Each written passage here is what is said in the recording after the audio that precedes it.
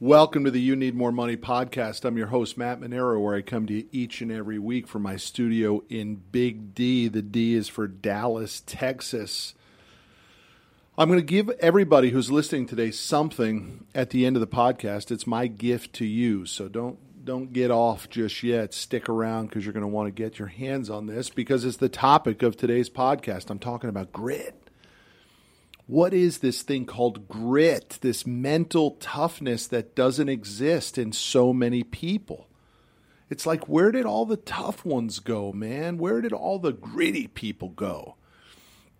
And as I begin to explore where did the grit go in business, I realized that it's not that the people within the organization aren't gritty, it's that the leaders suck.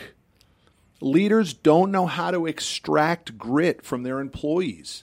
They think it just happens that the employee base should be as gritty as the ownership. It never works like that. It's the owner's responsibility to extract grit from the workforce, and most of us do it poorly.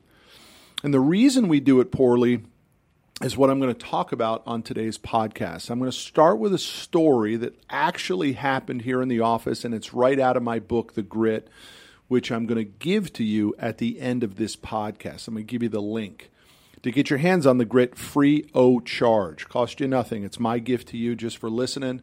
I'd love for you to review the podcast or subscribe to it, of course, but this is your free gift anyway. So, we no longer at my company have in-house IT. We outsource it to a third-party IT provider now. And that was a really smart move for us that occurred after one of our IT managers left us in the middle of the night, stuck his key under the door, and basically said, sayonara, good luck. That actually turned out to be a blessing in disguise because that guy was making $125,000 a year and he was always flirting with the receptionist. And now we outsource it to an outside company. It's a fraction of the cost, and they manage our systems 24/7, 365, and they do a better job than when we had the guy in-house. So to that guy, if you're listening, I appreciate you. You saved us a lot of money and a lot of headaches when you quit in the middle of the night. You know when that happens, right? When that employee that you count on so much just sticks the key under the door and quits in the middle of the night. You've had it happen to you, right?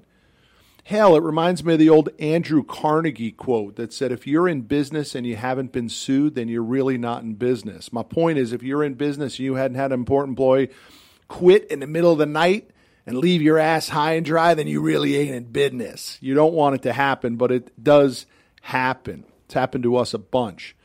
And actually, I think a lot of it was my fault because I was such a gritty guy, such a gritty leader, and I didn't really know how to maximize and extract grit from my people because I didn't do this one thing, which is called setting objectives. Let me get back to my story. The previous IT manager to the guy that quit in the middle of the night helped us build a program, a coding program. And we were launching it on our servers one day after months and months of developing and delays and scope problems. But eventually we had the program done and we were launching it to the group. It was a big day for us. It was a big initiative for us. And the morning of that initiative, I get a call from the IT manager who says, hey, man, I can't come in today. And I said, why can't you come in? He says, my dog got eaten by a coyote. He lived out in the country. He said, my dog got eaten by a coyote. I can't come in. And you know what I said to the guy? I don't give a fuck about your dog.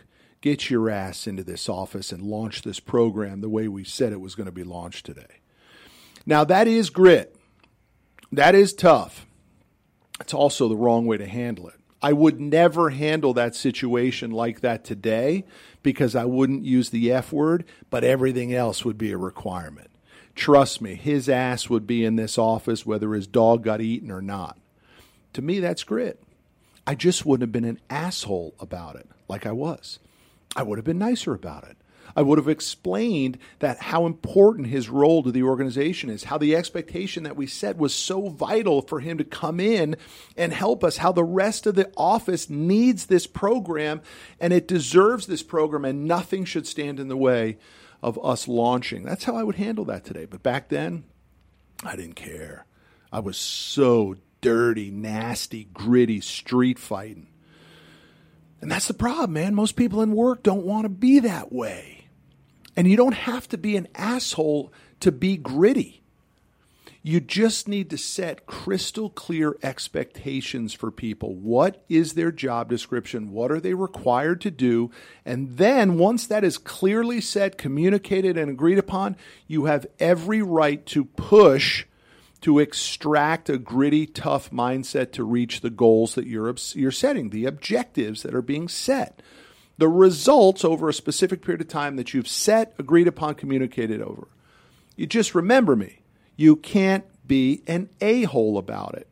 That cannot exist in great companies with great company culture and in the individual of great leadership. The ability to be gritty and tough is a requirement. It's fine. You just can't be an a-hole about it like I was. So back to how you extract it, which connects to this objective and expectations. Every single person in your organization must know exactly what is required of them. It starts with a filter. So in your hiring process, hopefully you're finding, you're searching, you're fishing in the right kind of pond. You're not hiring your sister-in-law to come and work because she doesn't have a job and you can pay her and she won't get evicted. That's not a filter. Talking about going to the marketplace, hiring people that have experience for the position you're hiring for, and trying to find the best possible person you can.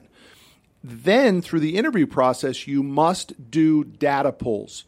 You must do personality testing. We do the predictive index. I've talked about it on previous episodes. In fact, if you go back and listen to one of those episodes, I actually gave you the opportunity to get your predictive index free of charge. We got bombarded by those requests, by the way, but that's okay. I want to help. So it starts with searching in the right pond, finding people of better quality who have skills that relate to your position, then the predictive index as second part of your filter, and then a crystal clear job description once you hire them. I would even back up and say you should put them through a working interview too. A day or two, pay them, cut them a check at the end of the day for what their compensation would be for that period of time, but put them through some work. Let them test themselves. Let them see if they can do the work. Let you see if they can do the work.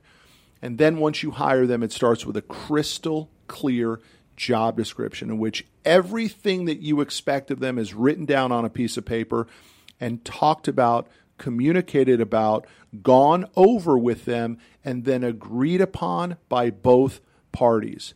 Because what happens is there's no job description and they think their job and expectations are completely different than what you think.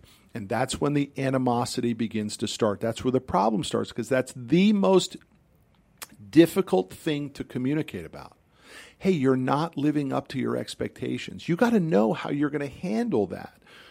And maybe if you send me an email to mmonero@CFF Nationwide and ask me for it, I'll be happy to go through the process of how you actually communicate with people who are missing their objectives. You think you've clearly laid the whole thing out and they still miss. That's when it's most difficult to communicate with that employee.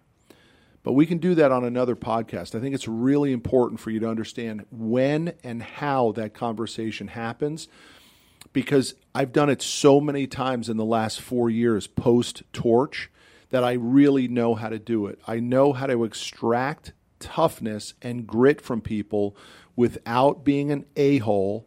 And if they miss and they're not living up to that gritty expectation that we've agreed upon, I know exactly how to test it one more time and then say goodbye to them in a professional adult manner. You got to remember, man, we're working with people here. We're not working with objects or robots. People are parents, they're spouses, they're brothers, they're sisters, they're people. And I used to treat them like objects because I was so gunning for this $100 million number. And when I changed, we hit $170 million. You can do the same thing in your business. Your business can double, triple, quadruple, whatever that goal is that you have for yourself and your business. You can do it through grit and expectations. You just can't be an a-hole. So that's my message today. Now here's the giveaway. Go to mattmonero.com/grit download. mattmonero.com/grit download. And my book, The Grit, is yours free of charge. It's 100 pages. Someone just reached out on social this week and said they read it in 100 minutes, and it was the best 100 minutes they'd ever spent. 100 pages, take you a couple hours to get through it, if that. You might even get through it in an hour. And it's just the basics, man. Blocking, tackling, chopping wood, and how do you get a gritty mindset installed back in your business? Again, mattmanero.com/grit. Download my gift to you. If you want to go further on a lot of the stuff that we continue to talk about on the You Need Money, you got to do two things. One, go buy my book on Amazon, You Need More Money, $20. And the second thing is go to bfssummit.com and think about coming to my Growth Summit September 28, 29, and 30th in Dallas. I'll see you down the road. That's our episode this week with your host, Matt Manero. Check us out every Friday at 12 p.m. Central as we discuss money, your life, and how you need more money.